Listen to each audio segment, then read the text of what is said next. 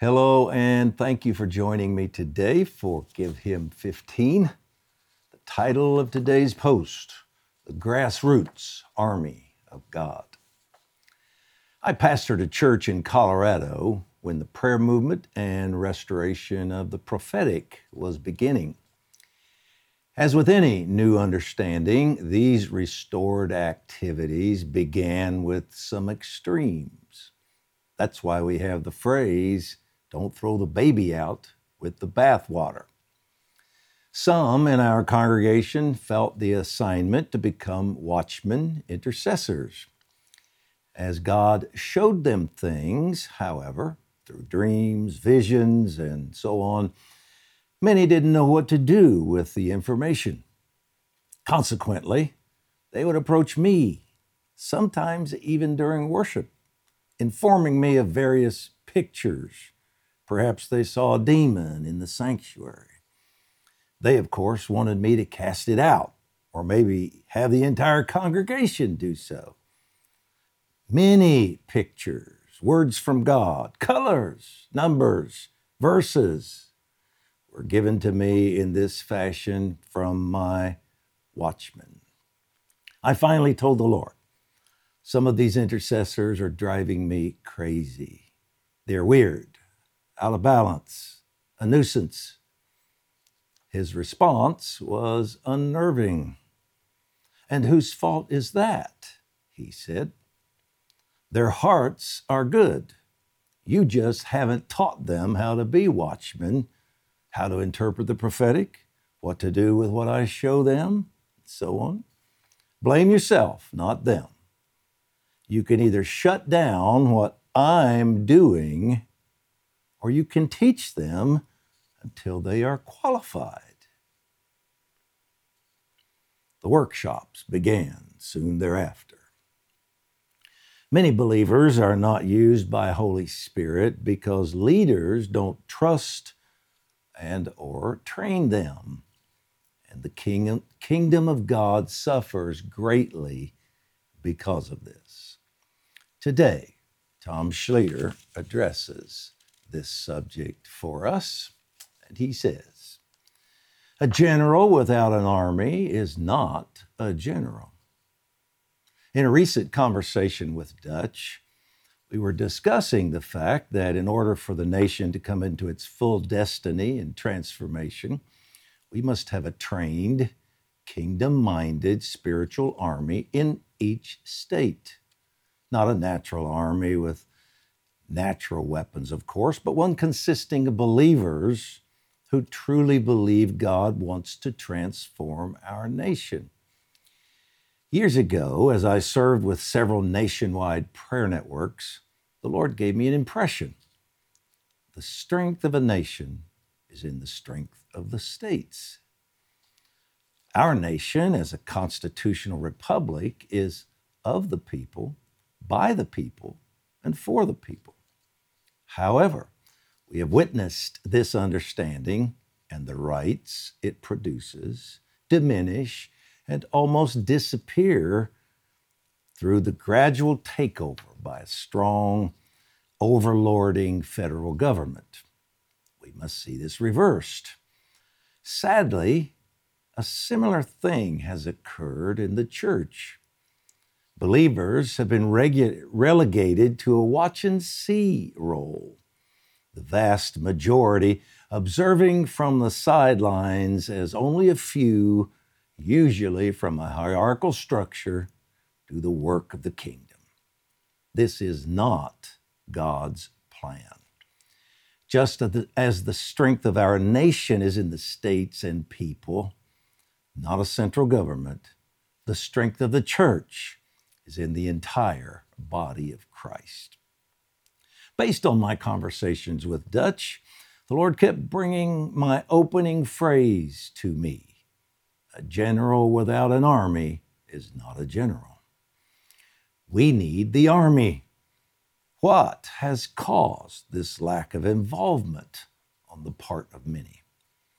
I believe we have many in the church, and yes, even in the prayer movement, who believe they do not fully qualify to be part of what God wants to do in their state or nation.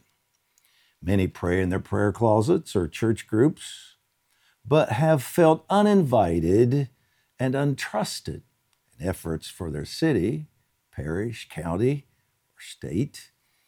This has caused them to feel unqualified. And this has been exacerbated as leaders in their city, state, or nation avoid using them because they also feel people are unqualified or unvetted. The result, we have small, qualified teams operating in their spheres of influence, but no army forming out of the grassroots.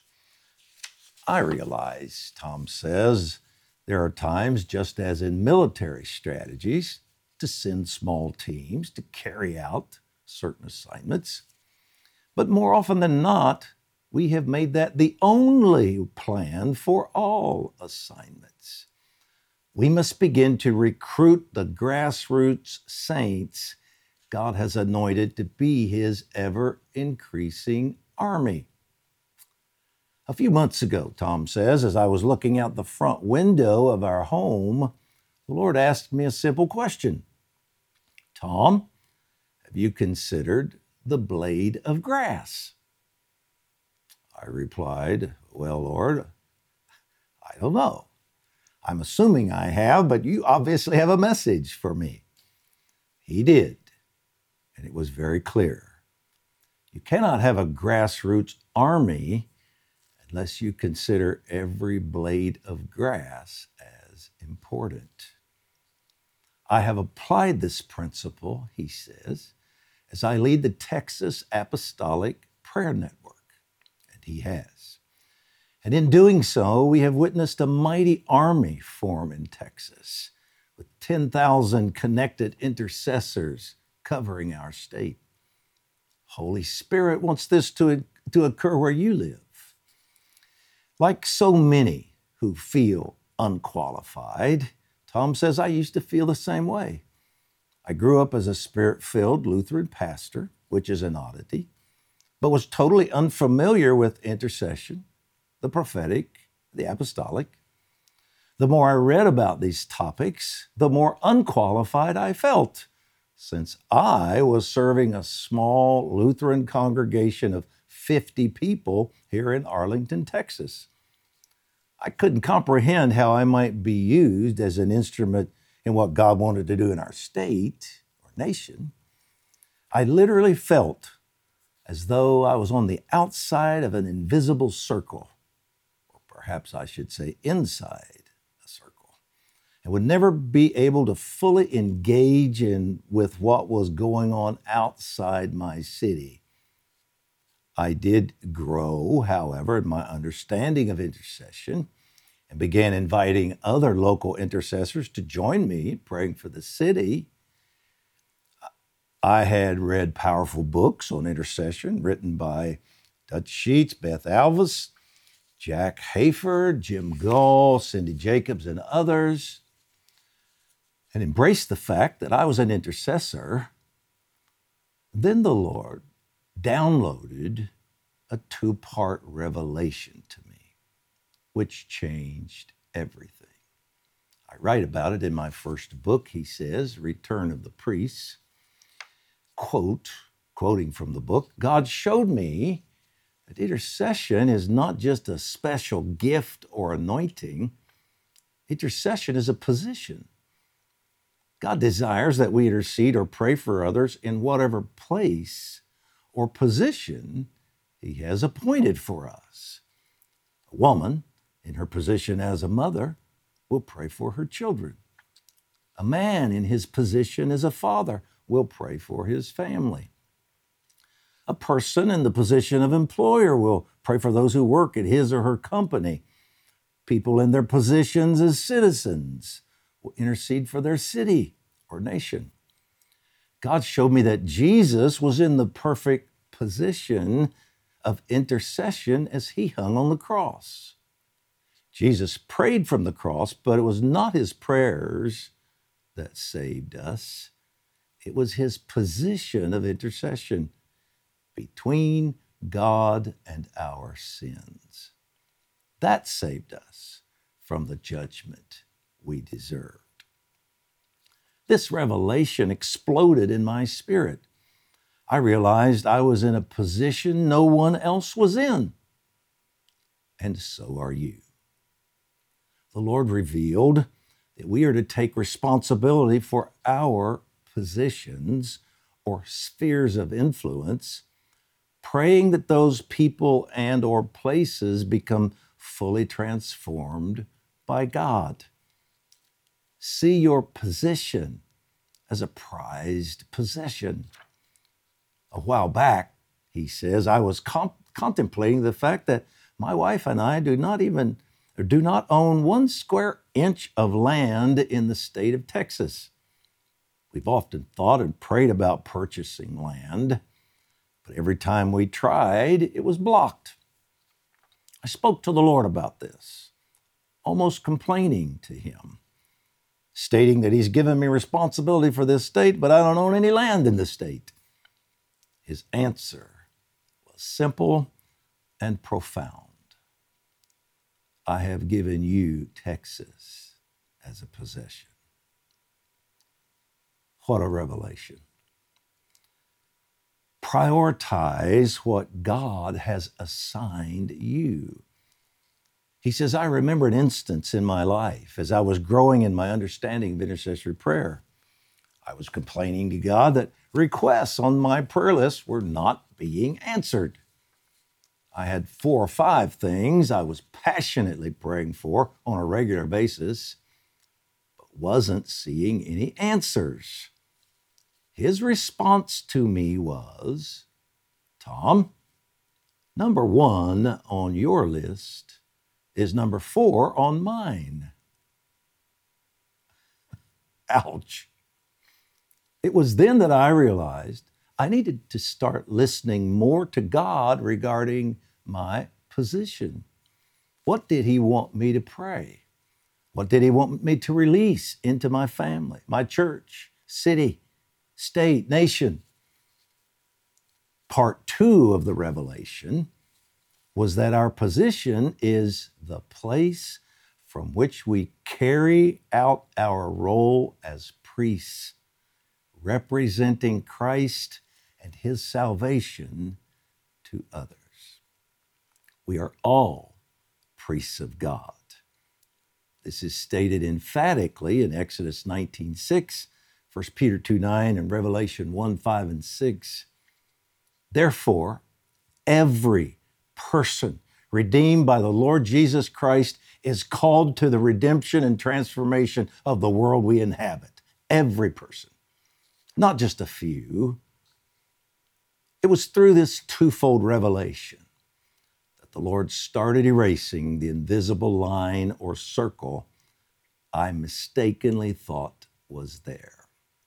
He brought me to the place where I could become the influence he desired me to be in my own sphere or position. Holy Spirit wants to do this for all of us. He has called us, placed us, and desires to qualify us, teaching us to become effective for Christ. A fancy-dressed, uppity tourist from a large city was visiting a small, seemingly insignificant country village. Seeing one of the lowly, plain-dressed locals, he asked in a condescending tone, "Were there any great men born here?" Not in the least intimidated, the village resident replied, "Nope, only babies." No one is born a great intercessor, nor are they born with greatness in any other calling or activity.